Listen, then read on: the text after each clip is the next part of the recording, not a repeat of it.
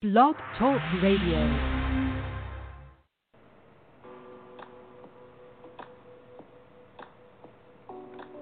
Word in the House Ministries with your host, Minister Andrea Carr. Tune in every Sunday at 7 a.m. and every Wednesday at 7 p.m. Eastern Standard Time. Word in the House Ministries.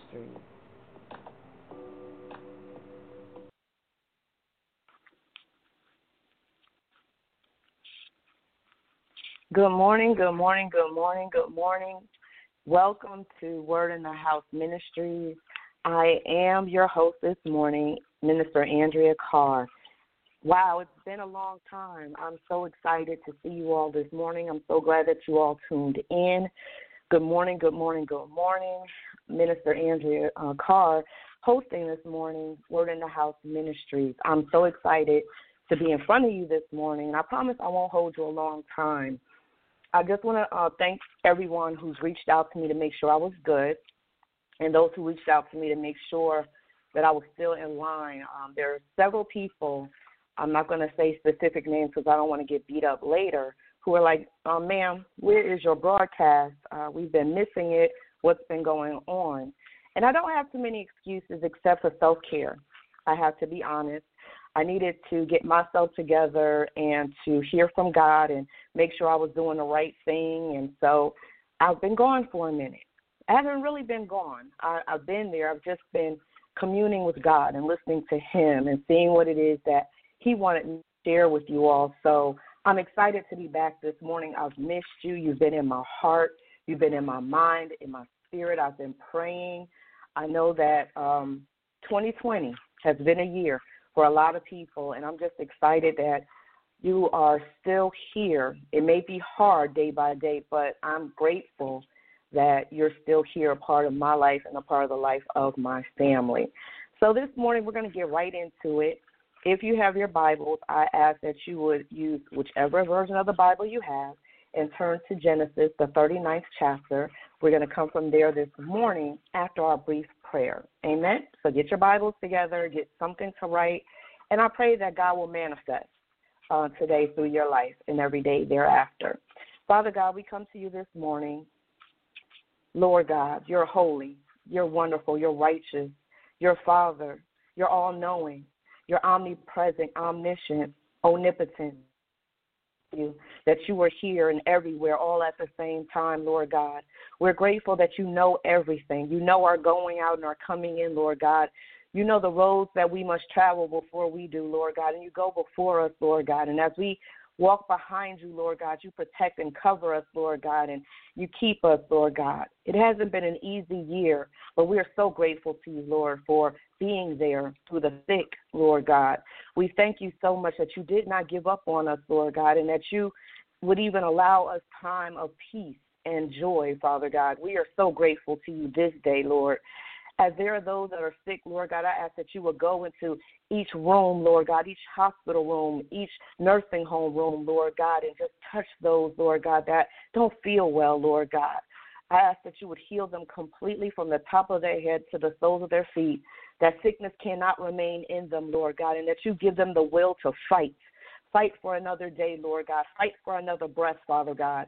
I ask that you touch those, Lord God, who are financially hurting right now, Lord God, and pour a blessing on them like they've never seen before. Lord God, show up, Lord God, at the 12th hour, Lord God. You know how you do. You show up right at the right time, Lord God. So I'm asking that you would manifest that miracle in their lives right now, Lord God. For those that are going through relationship issues, Lord God, I ask that you would touch the hearts and minds and souls and spirits of them, Lord God, and allow there to be a bringing back together, Lord God, a reunion, Lord God, to those that need to be unioned again, Lord God, or to break away those that need to be broken apart, Lord God, Father God, that you would show it clearly, that there would be no mistake, no doubt, no question, Lord God, whether they are right for this season, or is it a reason, or is this a lifetime connection, Lord God, and that we will put them in the right boxes in our lives, Lord God, because you have directed our steps. Father God, for those who just need a word from you, they've been hurting, Lord God, and they feel alone, Lord God, like they have been left and abandoned, that you have forgotten them. Remember them, Lord God, and that you would go visit them and share a kind word, a kind gesture, Lord God. Do what it is that they've been asking and requesting in your will and in your timing, Lord God, that you would see all your children, Lord God. There's so many needs in this world, Lord God, and I ask that you would go and fulfill them. Send your angels of protection, Lord God. Send comforters, Lord God. Send encouragers, Lord God. Send healers, Lord God. Send those that are filled with positivity to cancel out the negativity that's been in our eardrum for so long, Lord God, and put a fire in them like never before to do the things that you have asked of them to do, Lord God, the things that you have created them to do. Show them their purpose. Remind them of who they are and whose they are, Lord God. I ask for a fire to be reignited in every one of your people today, Lord God, to do your will, Lord God, to walk in their purpose, to command their authority, Lord God. Oh, you can do it, God. I trust you.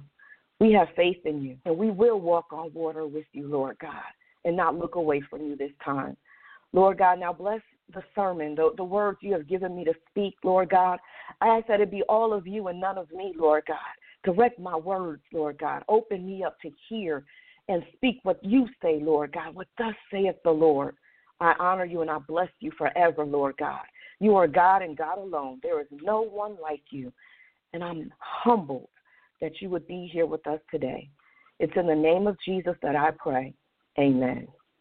So thank you again and again for being here with me this morning. And I ask again that you would turn to Genesis, the 39th chapter, and we're going to get into this. I'm going to read. It's a long reading, but there's so much meat in it. I want you to hear it and to settle it into your spirit. I'm going to be reading out of the New King James Version. You can read out of whichever version. The story is the same. And I appreciate you again for being here with me. Starting with verse 1. Now Joseph had been taken down to Egypt, and Potiphar, an officer of Pharaoh, captain of the guard, an Egyptian, bought him from the Ishmaelites who had been taking him down there. The Lord was with Joseph, and he was a successful man. And he was in the house of his master, the Egyptian. And the master saw that the Lord was with him, and that the Lord made all he did to prosper in his hand. So Joseph found favor in his sight and served him. Then he made him overseer of his house and all that he had put under his authority. So it was from the time that he had made him overseer of his house and all that he had, that the Lord blessed the Egyptian's house for Joseph's sake. And the blessing of the Lord was on all that he had in the house and in the field. Thus he left all that he had in Joseph's hand, and he did not know what he had except for the bread which he ate. Now Joseph was handsome in form and appearance.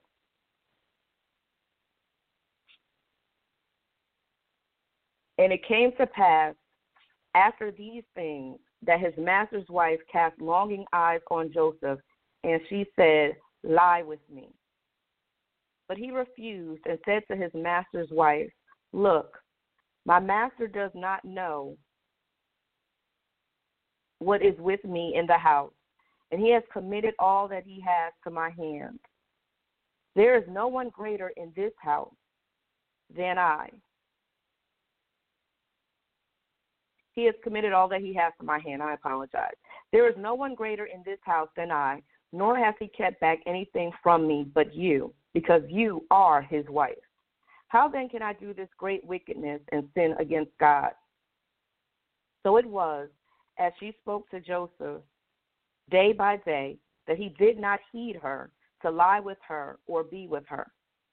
But it happened about this time, when Joseph went into the house to do his work, and none of the men of the house was inside, that she caught him by his garment, saying, "Lie with me."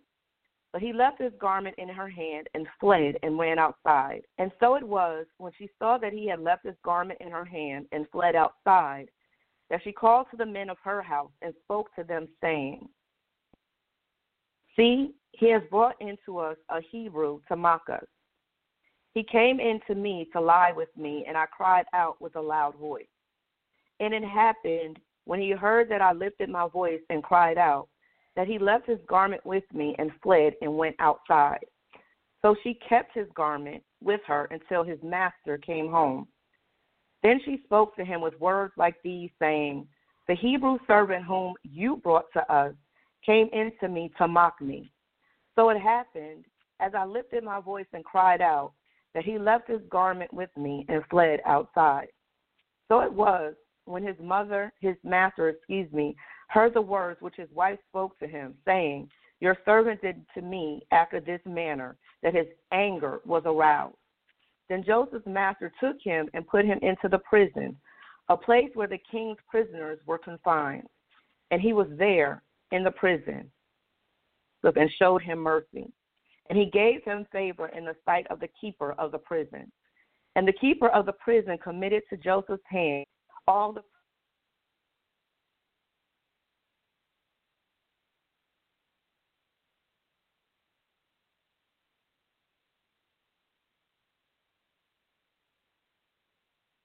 39th chapter of Genesis is powerful in that when we enter into this story,